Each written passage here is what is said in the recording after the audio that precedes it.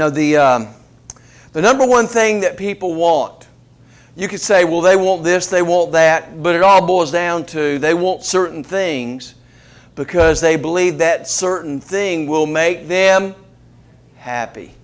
As we talked about last week, it just really bothers me. It's like fingernails on the chalkboard to hear parents say, well, I want my little Johnny to be happy. I want my little Susie to be happy. And that's why people let their kids go in all kind of different ways. It's just terrible. They want them to be happy. Well, it's not like we want them to be miserable. We like to see our kids happy, right? But we want to see them holy. Is what we want to see them. And we know because that produces something better than happiness. But people want happiness. And I remember I was able to find it, but I remember a study in the USA Today, a little survey that was taken of the wealthiest 1% of U.S. households. Survey taken of the wealthiest 1% of U.S. households and what they were willing to pay for happiness, or what would make them happy. And they had 8 things that they had listed in the thing that how much would you pay for this, thinking this would bring you happiness. And the thing that got the lowest amount of money that people would pay for was being president. That was one thing. A lot of people think, well, if I could be president, I would be what? Happy. It's a power trip. People think power is going to make them happy, having power. But they were willing to pay $55,000 to be president. And I don't know if that's really going to make you happy. But I think we'd take anybody being president right now over than what we have. But being president, $55,000. The next lowest amount of what they would pay for, they were willing to pay $83,000 for beauty. Yeah, I thought it would be more. But honestly, people, being beautiful is not all that it cracked up to be, okay? It's a joke. I think of that commercial with that woman I think it was a shampoo commercial with her long hair. She had, don't hate me because I'm beautiful. You remember that commercial? The third lowest total was $200,000 for a reunion with a lost love. You know, the lost love, the high school love, whatever they lost, they'd pay $200,000 for a reunion with a lost love. The next thing was eternal youth. They'd pay close to $210,000 for eternal youth, thinking that would make them happy. Next was they would be willing to pay $260,000 for a special talent. Now that kind of got my interest because I'd like a special talent. How many of you would like it? Some of you have a special talent. It's getting on your parents' nerves. That's it. But I'd like to have a special talent. I've tried to play the guitar. I'm just stuck with playing the radio, people. That's the best I can play. But I'd like to have but they were willing to pay $285,000 for a special talent. And then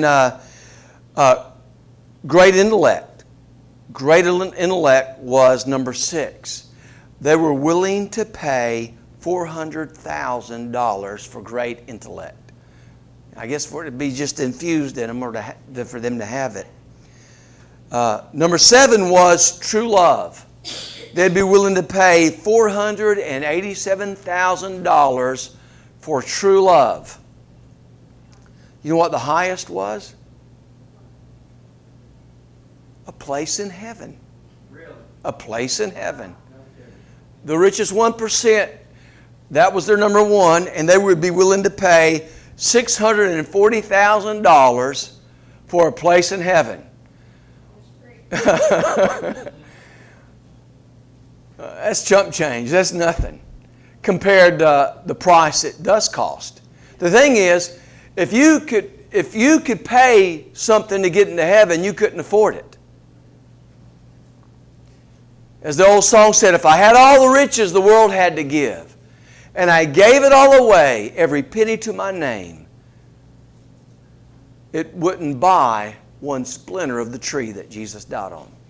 It wouldn't buy one drop of blood that was shed for my salvation. It's a good thing that salvation can't be bought, because you wouldn't be able to pay for it regardless of your riches, all the riches in the world. But here's the good news. The price was paid for us through the Lord Jesus Christ. On the cross, He said, "It is finished," paid in full. So you don't have to pay anything for salvation. It's free.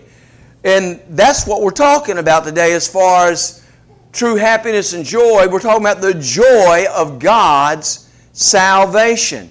You know, people do say, you can't buy happiness, though, by the way. They do say that, right? Haven't you ever heard that? You can't buy happiness. I disagree. Sandra and I, we used to buy happiness when we were young parents of 3 children. We could buy happiness for $1.99. We could. He said, "What do you mean?" We could buy happiness for $1.99. It was a small box. Inside the small box was a small fry, a hamburger, and it came with a small drink.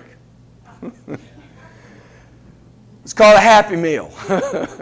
We could buy happiness for our kids and for ourselves for just a moment. Sometimes that moment only lasted when they got to the table and they opened up their Happy Meal box and they didn't get the toy they wanted, so the happiness was gone. But for a little while, they were happy campers. I'm telling you, they were happy. We were happy. We were all happy. But it didn't always end in happiness. I'll tell you who was happy about that. Ronald McDonald. He's the happy one about the Happy Meal. Totally. But it did buy us a little bit of happiness there. But God's got something better than happiness. God has joy. Now, God doesn't have a happy meal, but He does have a happy deal. A happy deal. And that's this. He'll trade you your sin for salvation. Amen. Through repentance and faith in Christ. So God has a happy deal, and that happy deal brings the joy of God's salvation. And we talked about last week that the Epistle of Philippians is known as the Epistle of Joy. The word joy is mentioned 4 times. The word rejoice is mentioned 10 times. Out of a total 47 times in the whole New Testament. And so on this little epistle that we find in the Bible, it talks a whole lot about joy. So it's the Epistle of Joy. Last week we began looking at the joy begins by having it. The joy of God's salvation begins by having it. We talked about that last week. And today we're going to pick up on point number 2. The joy begins by living it. So as we're in Philippians chapter 2, we're going to begin reading at verse 12.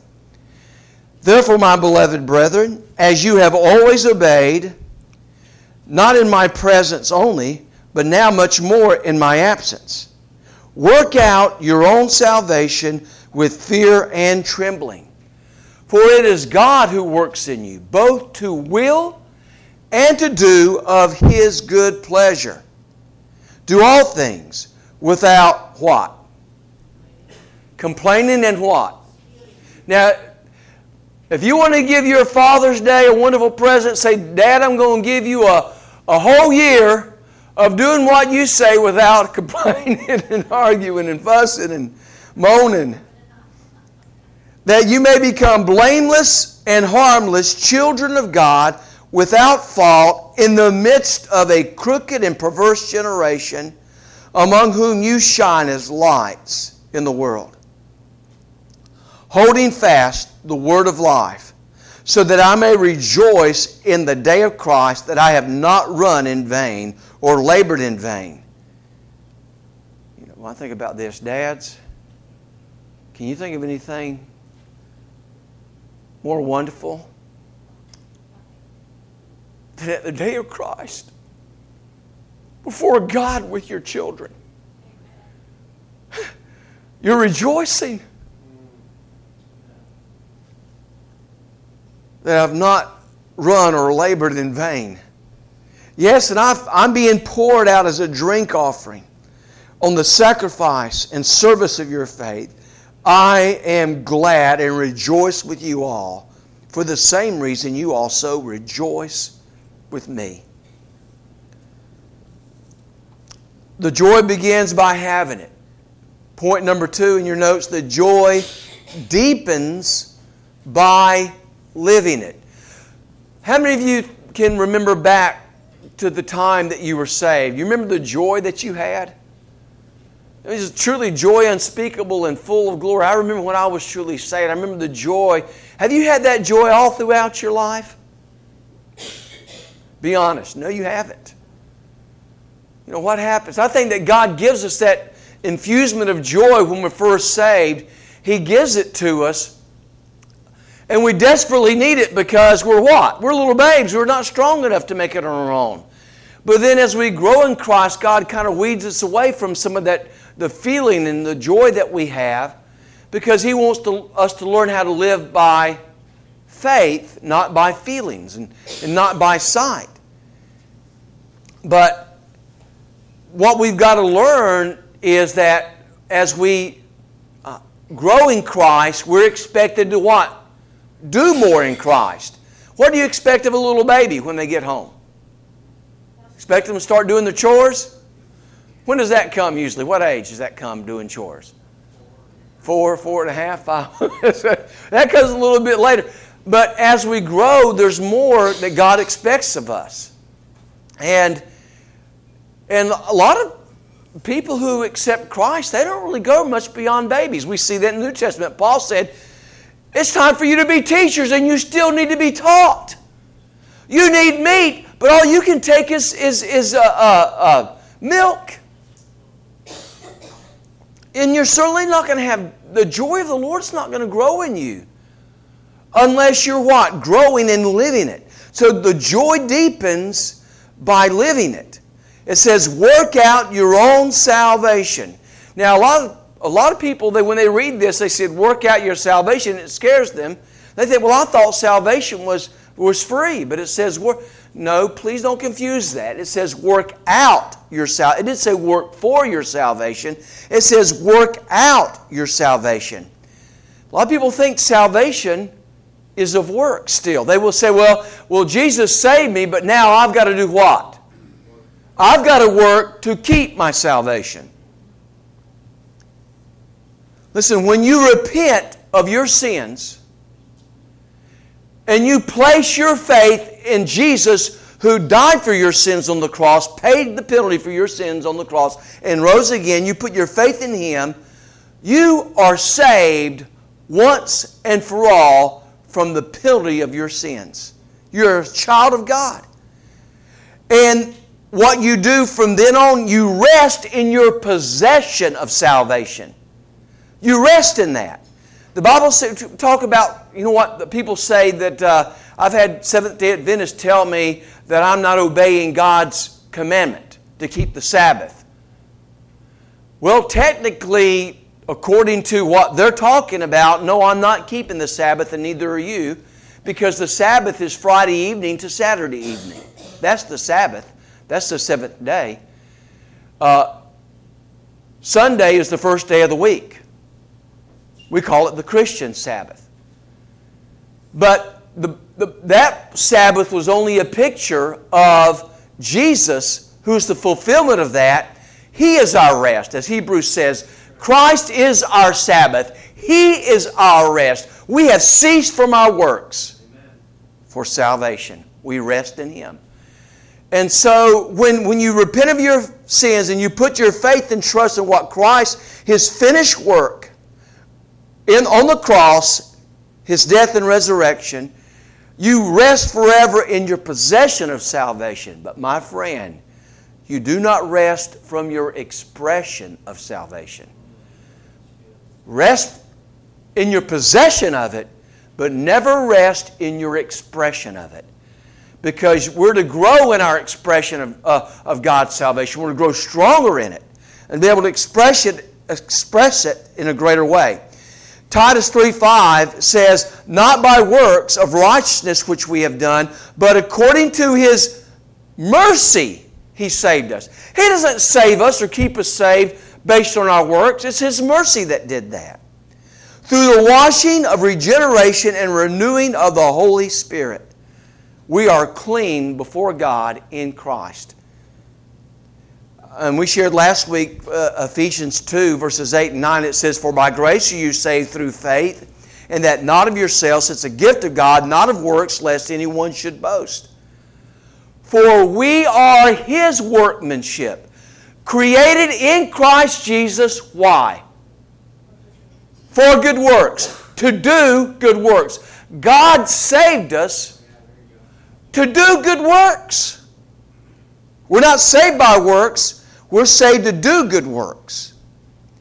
And that's what it's in verse 13. It says, "For it is God who works in you both to will and to do of His good pleasure." This is in your notes. God works it in, and we by His grace work it out. It's not God works it in and we work it out. No. God works it in. That's a total work of God. A total work. Salvation of being saved from the penalty of sin is a total work of God. From start to finish. We have nothing to do with that. It's all His work. God works it in. And I added, by God's grace, we then now work it out. We express it. We express it. We can't work it out on our own. Matter of fact, you wouldn't even work it out on your own. We need God's grace. It says He gives us both the will to. That's the want to. Like you want to. I remember when I got saved, I got a new want to. I remember the preacher preaching, and I wasn't saved. I thought I was saved. But the preacher preaching sermons about commitment and being willing to go. I remember we would sing that song, "I surrender all to Jesus. I surrender all. Wherever He leads, I'll go. Wherever He leads, I'll go. I follow my Christ who loves me so. Wherever He leads, I'll go." And I remember thinking, well, to a point. And I remember thinking, I don't really want to really fully commit my life to the Lord because He might lead me somewhere I don't want to go. I heard the missionaries talk about those mission stories. I heard the kind of food they had to eat in order to get into the tribe, for the tribe to let them in, come in and share the gospel. I heard all those stories. I didn't want to go there. So I was and I always thought, well, if I fully gave my life over to the Lord, I wouldn't be able to have the fun I was having on Friday night with my buddies. I'd have to stop that. And so, I wasn't too apt to fully commit to the Lord. Because I thought if I really gave my life to God, He would ruin it. That's right. I would say, yeah, is God good, Jay? I'd say, yeah, God's good. But I wouldn't give Him my life because I guess I didn't think He really was good. He would ruin my life. He'd mess it up. And I didn't actually verbalize that, but I know that's what was going on in my subconscious, in my mind. And I didn't want to give my life to the Lord because I thought He would mess it up. But I'll never forget that irresistible grace of God that night in that revival tent, when God got a hold of my heart, there was no balking there. I mean, I turned it all over to the Lord, gladly gave it all to Him. It wasn't what I was doing. It was the work He was doing in my life. And what happened is, and I didn't know this, because I didn't understand it. I know it now. I got a new want to that night.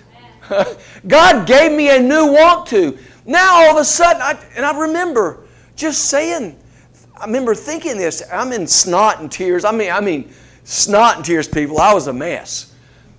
And I remember just all of a sudden over me, I want to love God. I want to share the gospel. I want to be at worship with God's people. I want to be at these things. I want to do these things. Before I did them because you're supposed to do them. It's the Christian thing to do. But now I wanted to. God gives you a new want to when you are saved. And if you don't have a new want to, then you've never been saved. Now, can that want to get dampened some? Yes, it can. It has in my life. But God works in us both to will, that means to want to, and to do of His good pleasure. To do is the ability. So God works in us both to give us a want to do of His will and the ability to do His will, of His good pleasure. Now here's the part that gets us. Why don't we have joy the way we want, the way the Bible talks about? Why are we missing out on this joy? It's because of this. We're not being biblical here. God gives us the will and the ability to do His good pleasure. But what do we want to do oftentimes? Our good pleasure. The flesh, not the heart, not the regenerated heart. The regenerated heart, as the Apostle Paul says, I want to love God. I want to serve God. I want to obey God. I want to live righteously and holy. But he said, my flesh, it wants to do the other. Oh, wretched man that I am.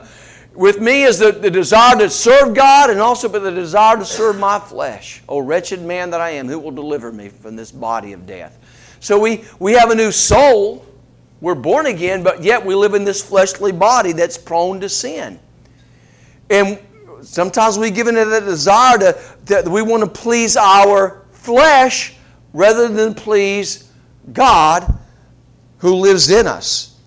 And so we live for the pleasure of the flesh rather than for His pleasure. But He's working in us to live for His pleasure. And to live for His pleasure, what do we have to do with the flesh? We have to nail it. Nail that flesh to the cross, buddy. You got to put to death your members, the Apostle Paul said, that's inside you, your body, your flesh.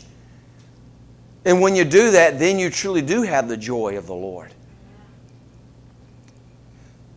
What we need to understand about salvation, and I have this in your notes, is this. God saves us from the penalty of sin, the power of sin, and the presence of sin. That is salvation in its fullness. Being saved from the penalty of sin, the power of sin, and the presence of sin. You need to understand this so you can rightly understand what the Bible is teaching. And so you won't get confused being saved from hell. And then also our struggle in this life with our sinful flesh and having victory over that and what takes place in that. And then the ultimate being saved from the presence of God. So you got those three words down. Above penalty, write the word justification. Being saved from the penalty of sin is justification. That's the doctrine of justification. And God has, when the very moment you repent of your sin and you put your faith in Christ, you are once and forever justified. Declared just in the sight of God. Declared holy and righteous in the sight of God. You are justified. That's why it says in Romans 8:1, there's therefore now no condemnation to those who are in Christ Jesus. If you're in Christ, there's no condemnation. You are justified. Another way to remember that is that people I think Paul might have used this before too. Just if you'd never sinned. Justified. Because in Christ you are sinless in Christ, and that's dealt with. The penalty of sin has been paid. So you have justification, also under that word penalty, right past. So you had been saved from the penalty of sin. You are now being saved from the power of sin. Above power, right sanctification. Right sanctification. That's the theological term for this process of a Christian's life. We're in the process of being saved from the power of sin. We're newly born again. Our heart, our spirit is born again. It desires to love and please God. Yet we live in this flesh. This flesh desires to please itself. It's sinful. And there's that struggle that's going on inside of us in our lives. It's the new nature versus the flesh. And so that word sanctification is the biblical term of that, where the word sanctification means to be made holy. God is working to make us more holy day in and day out in our Christian's life. Now, as far as salvation is concerned, we are holy in Christ. When we stand before God on the day of judgment, we're not going to stand before God in that last sin that we committed or any sin. We're going to stand before God in the perfect righteousness of Christ. But for practical purposes in living this life, God is working through His Spirit, the work of sanctification, to make us holy, to make us more like Christ in our daily lives. So below that word power now write present. That is the present work. That is our present situation. We're being saved from the power of sin. And then one day we will ultimately be saved from the very presence of sin. From the very presence of sin. The word for that is glorification. Now the Bible does say, whom He justified, them He also glorified. But the full picture of that has not happened yet. We are glorified. It's as good as done. It's going to happen. Nothing can come hell or high water. Nothing can change that. Our glorification is a done deal. It's going to happen eventually. When we get our glorified bodies, when we're in God's presence. We'll be saved from the very presence of sin. And below that, right future. That's what's going to happen in the future.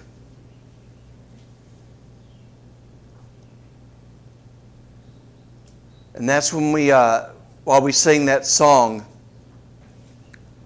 saved to sin no more, saved to sin no more, till all the ransomed church of God be saved to sin no more. Now, when we talk about heaven, when we talk about glorification, we talk about all that. You know, I remember the old gospel quartets, they would sing about, I'm going to walk those golden streets, I'm going to enter those pearly gates or whatever. Now, the Bible does give some of that imagery. But honestly, that's not on my mind. You know what I think about the most? I'll never sin against my Lord again. That's what gets me excited about heaven. I'll see Him and I will never sin again. That is when the salvation package is completely wrapped up and finished. Saved to sin no more. Saved to sin no more. All the ransomed church of God saved to sin no more. Now that's the total picture of salvation taught in Scripture. And you need to understand past, present, future, penalty, power, presence. Justification, sanctification, glorification. Now here, for this message, living out, working out your salvation is sanctification. So when he's saying here, work out your own salvation, it's not justification. That's already done. It's not glorification. Who's going to give you that new body that's not going to sin anymore? Can you do that? No. That's God. When he says work out, living out, working out our salvation is sanctification. That's what the Bible calls sanctification. Being saved from the power of sin in our flesh. And it calls for these three things, or these next things. It calls for consistency. Calls for consistency. Verse 12 says, therefore, my beloved, and again, he's writing to the saints of God, my beloved. He's not writing to just anybody in general. As you have always obeyed, not in my presence only, but now much more in my absence. Now, speaking of Father's Day, fathers, are we happy with our kids just obeying in our presence? We want them to obey in our absence. Matter of fact, we want them to step up the game in our absence, don't we? Wouldn't you rather them disobey in front of you than the world? I expect them to step it up in my absence. And that's what Paul said.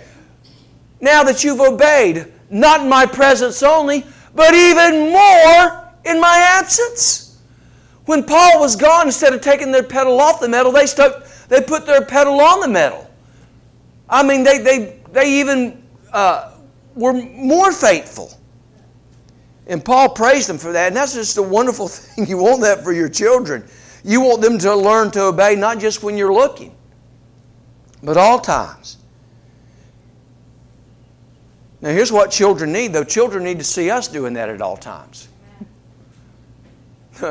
Here's what I found out as a pastor. And it's been heartbreaking many times to find out that people that I thought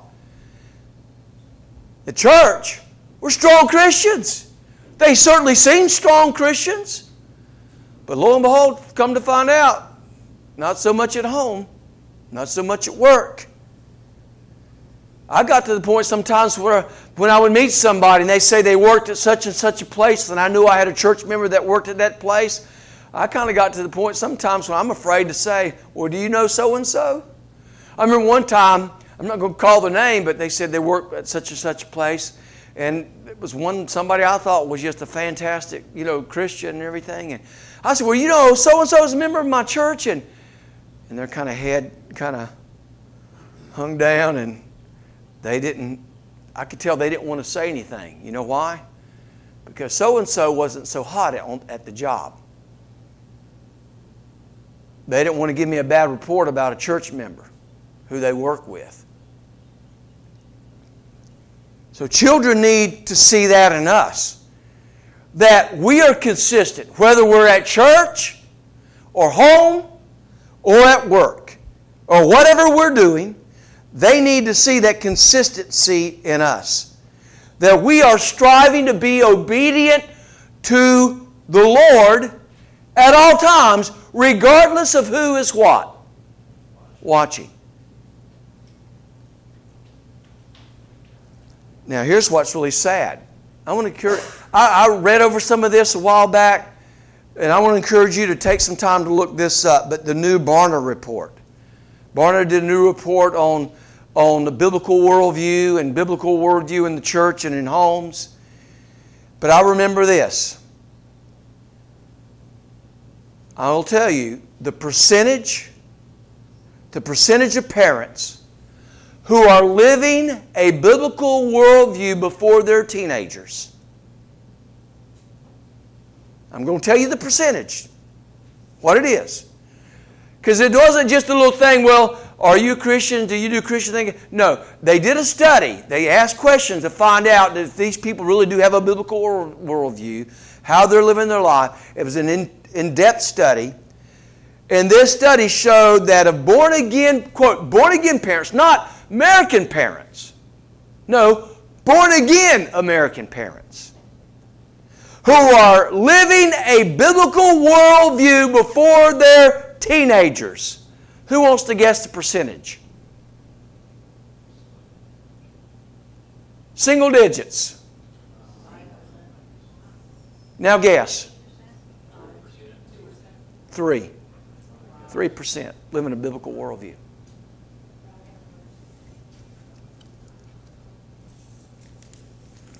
But yet we want consistency from our children. Where's our consistency?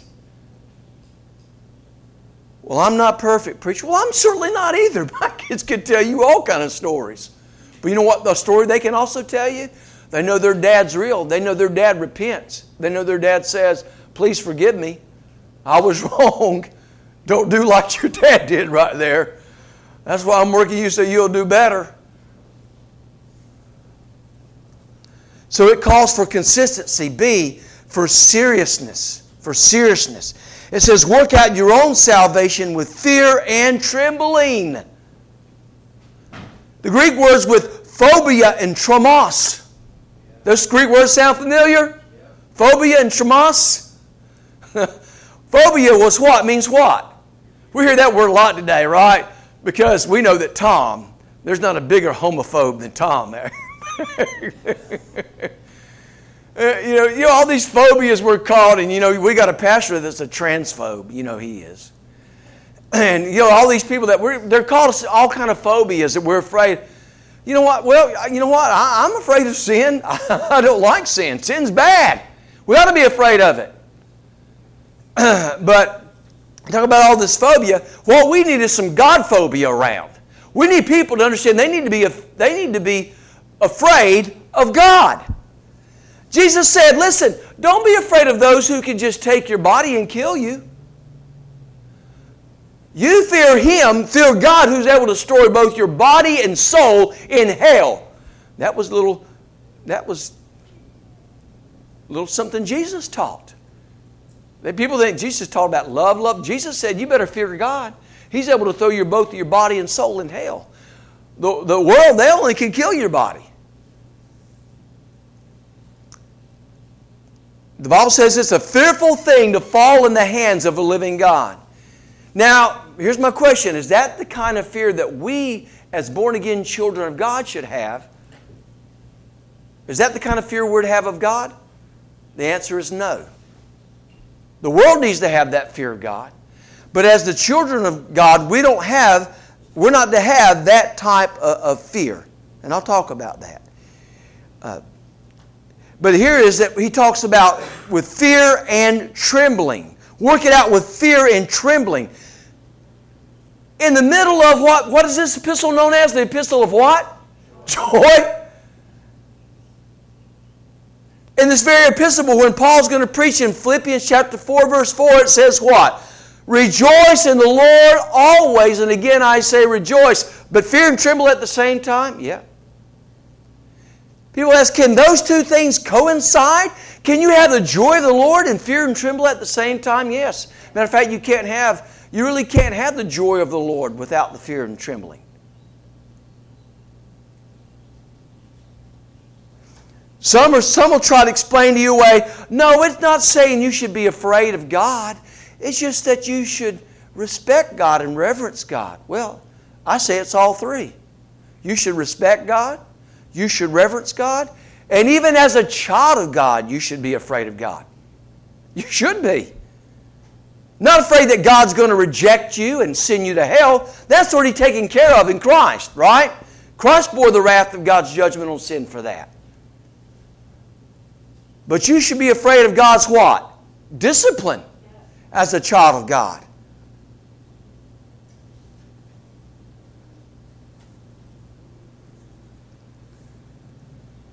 You know, my dad, every night after I got my spanking, what, you didn't get a spanking every night? Every night after I got my spanking, my dad would come to my bedside and kiss me and kiss me on the head and tell me he loves me. And my mom and dad always told us that. They told us to love you. And I remember sitting down with them and saying, but what if I ever did this, Dad?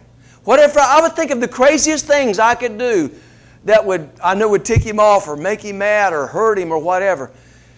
He would say, Jay, I'll half kill you, but I'll always love you. If you do that, I'll half kill you, but I'll love you. He said, there's nothing you will ever do to stop me from loving you. There's nothing you will ever do that will change the fact that you're my son. You could break my heart. You could make me disappointed. But you will always be my son, and I will always love you. I grew up with that, people. I'm so blessed. And because he loved me, he did some other things to me too that made me fear him. I never once feared my dad's rejection of me as his son. I never thought, well, when he finds out, he's going to reject me as his son. He's going to disown me. He's going to never love me anymore. Never once that crossed my mind. I'll tell you some things that did cross my mind. He's going to kill me, half kill me, if he finds out what I've done. You know, I did not fear my dad's rejection, but I did fear his discipline. And I knew he would discipline me. I knew it was because he loved me. I knew that. You know what else I did? I did also fear letting him down, disappointing him, breaking his heart. See, only by a healthy fear of the Lord comes the true joy of the Lord. And when we have a healthy fear of the Lord, and we fear God, means both reverence and respect, and also it means what? Being afraid of His discipline. that will lead us down the right path in the way that we live, and it would produce true joy, the true joy of the Lord, the true joy of salvation. Not fearing God will lead you into pleasing your sinful flesh. It will. And there's a pleasure of sin. It's for a season. As someone has well said, sin will take you further than you want to go, keep you longer than you want to stay, and cost you more than you ever want to pay. Where's the joy in that? Where's the joy in sin? There might be a momentary pleasure and happiness in it, but it always leads to destruction. People say, why do you have to fear God? Isn't love God enough? No, it's not. Love God is part of it, but love God's not. Did just loving God work for Adam and Eve?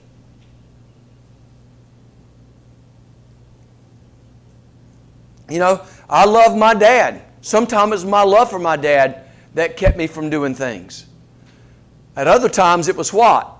The fear of discipline, what was going to happen if he found out. They both go together. Fearing God will lead you to live for His good pleasure rather than your flesh's good pleasure.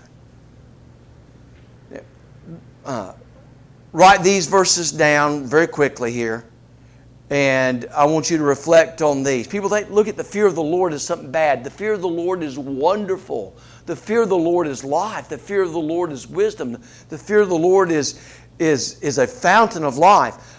Psalm 19:9, Psalm 111, verse 10, Proverbs 1:7, Proverbs 8:13, Proverbs 14:27.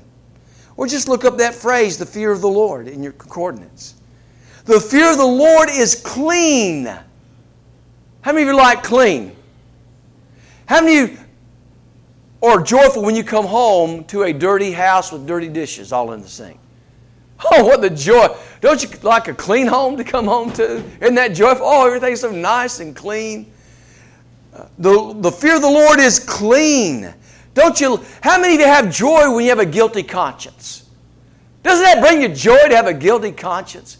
No, but when your conscience is clean, doesn't that bring you joy when you have a clean conscience before God? The fear of the Lord is clean and enduring forever. The fear of the Lord is the beginning of wisdom. Remember I said the rich would pay how much they would pay for what? For intelligence or wisdom or whatever. Guess what you get with the fear of the Lord? It's the beginning of wisdom. You can't even begin to have wisdom apart from the fear of the Lord. Look at all the smart people in our world today. They tell you can't even define a woman. I mean, they're fools. I mean, they have a lot more education than you and I do put together. One of them probably does. And yet, they're fools. They're godless. The fear of the Lord is the beginning of wisdom. The fear of the Lord is the beginning of knowledge. But fools despise wisdom and instruction. The fear of the Lord is to hate evil. When you fear the Lord, instead of going to evil, you what? You hate it. You won't go there. You won't go in that direction. Again, because you know it'll take you further than you want to go, keep you longer than you want to stay, and cost you more than you ever want to pay.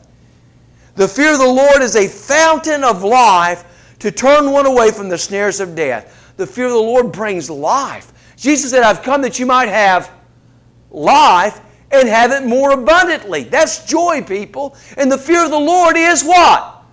It's joy.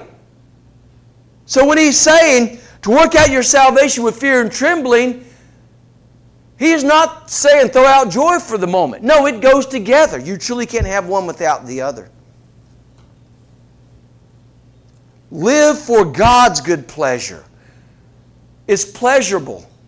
Living for His well done is well pleasing. I mean, if you live your life, because we know the story that Jesus told. One day He's going to judge His servants and He's going to say what? Well done, good and faithful servant. When you read that in the Bible, don't you say, I want that to be me, right? living for His well done is well-pleasing for you in this life. It's not just going to be well-pleasing then, it's well-pleasing now. So it's going to cause for seriousness. It also calls for work. Work, verses 12 through 16. Work out your own salvation. Is that word work?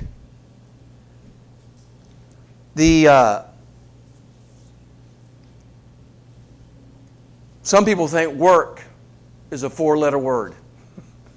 Well, it is, but not a curse word. They look at it that way. But work is part of the Christian life. God expects us to work. God expects us to work hard at our jobs, whatever we do. But certainly at our sanctification.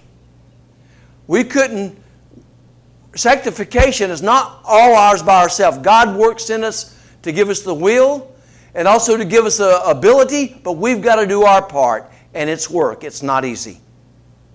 You know, the Christian life is always represented in Scripture as a life of effort. Think about it. Of work and struggle. We are told to what? Again and again, to run the race.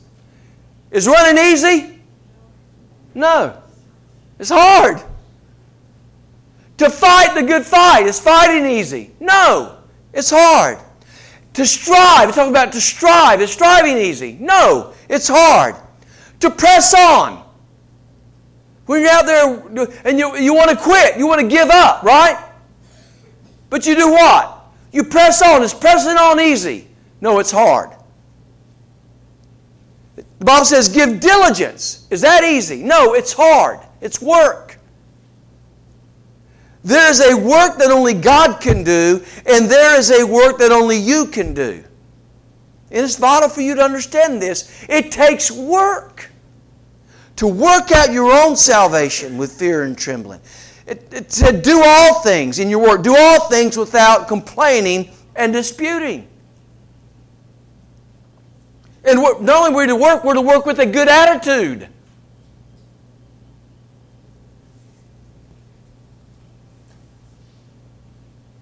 We're to work to become something, that you may become blameless. We don't work to become a child of God. No. That's done with what? Christ. But to be a blameless and harmless children of God without fault in the midst of a crooked and perverse generation among whom you shine as lights, that takes work. To become a child of God that's pleasing to the Father takes work.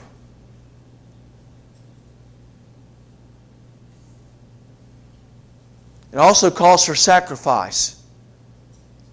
Sacrifice. Verse 17.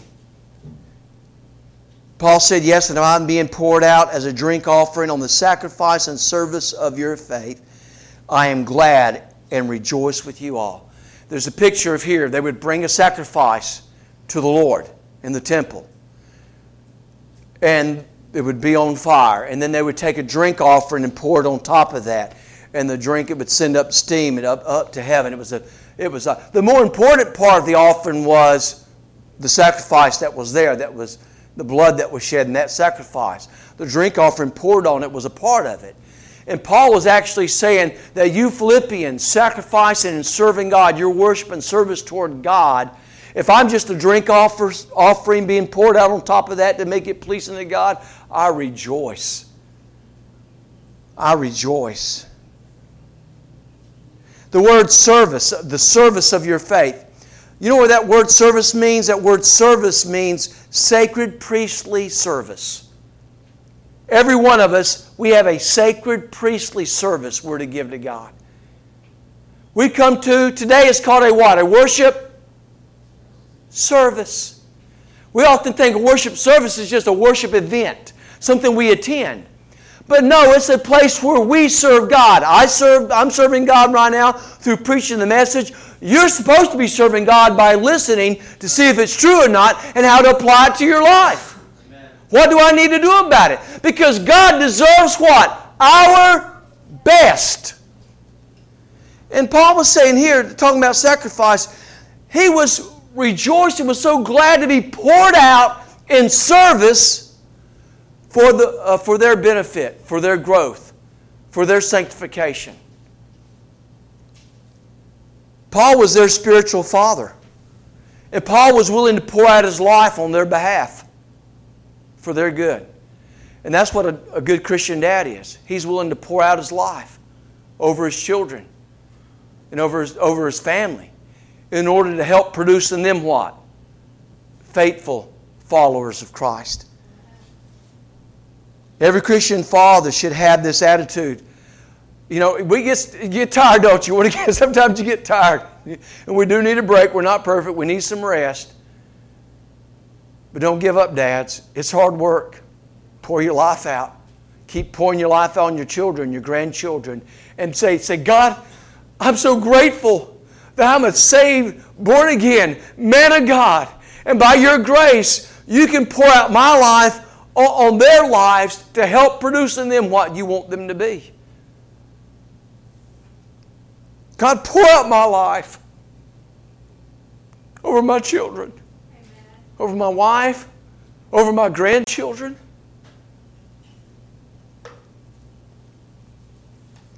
Take sacrifice. Then lastly, this point is quick. The joy expands by sharing it, because we talked a lot about it in evangelism. The joy expands by sharing it. He talks about holding fast the word of life, or holding forth the word of life. Some translations have holding fast to the word of life. And it's both. It's holding it out to the world, and it's also holding to it. So as we hold it out to the world, we what? Also hold to it. We hold fast the word of life. To a what? What kind of world? A lost, dark, perverse generation. And we talked about that last week.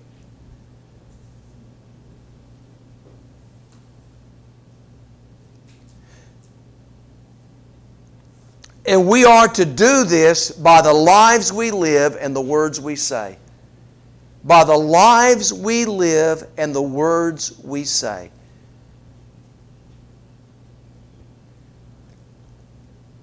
Holding forth the word of life also involves the idea of preaching the word, speaking the word.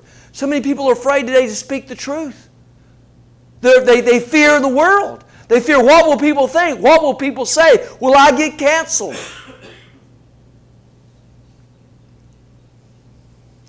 Holding forth the word of life, speaking it, living it.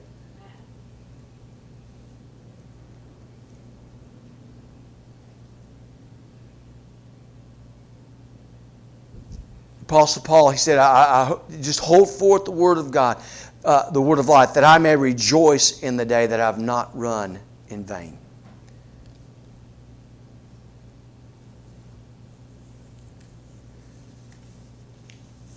It's by how we live our life and what we say.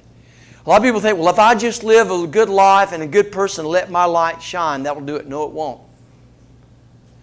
Yeah, you do need to live it. But you also need to what? You need to say it. You need to speak up. Now, there's great joy in sharing the gospel because, when we share the gospel, souls are saved. You might not see it. You might be the one who maybe plants the seed. Somebody along behind you comes later on and waters it. And then somebody else comes behind and the fruit's ripe, and by God's grace, they're able to pick it. But you'll see it in heaven. You might not see it in this life, but you'll see it in heaven. God's word will not return what? Void. God's going to save the ones who are going to be saved. There's great joy in sharing the gospel because souls are saved, lives are changed. I mean, can you think about in heaven how wonderful it would be to know there are people in heaven, because God used you to live and preach the gospel. How awesome is that? Souls are saved. Lives are changed. Lives are changed. I mean, you'll be able to see some of that in this life when you see somebody whose life that was lived in wickedness and debauchery, they ruined their lives, and now they're saved and they're born again, their lives completely turned around. Lives are changed. But most importantly, God is pleased. God is pleased. God is pleased.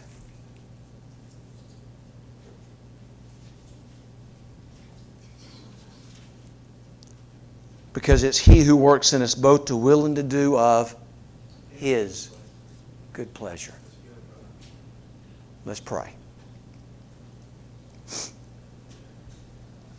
Heavenly Father,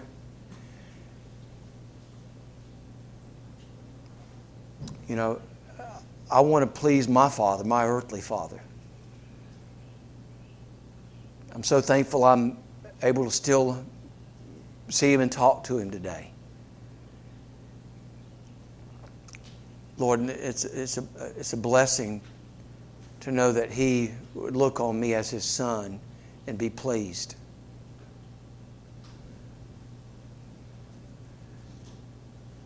But God, so much more. I want to please You. And I pray that would be the desire of each and every one of us here today. Above all, we want to please You. And we know this, that pleasing You is seen for the world, by the world, when we are truly living out the joy of our salvation. In a dark,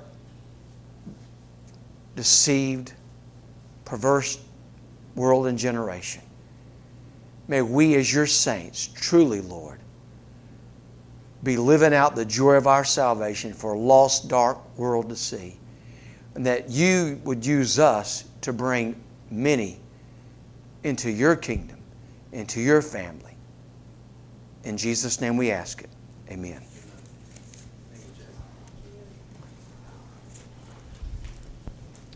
Amen. May God apply this word to our hearts today. Amen, church? That was good. We all need that, don't we? And hopefully your heart is rejoicing in your salvation today as well. It was so good to hear that word of God today, and may we apply it. Would you stand with me, and we'll sing the doxology as we leave today, and Brother Jay will meet us on the porch.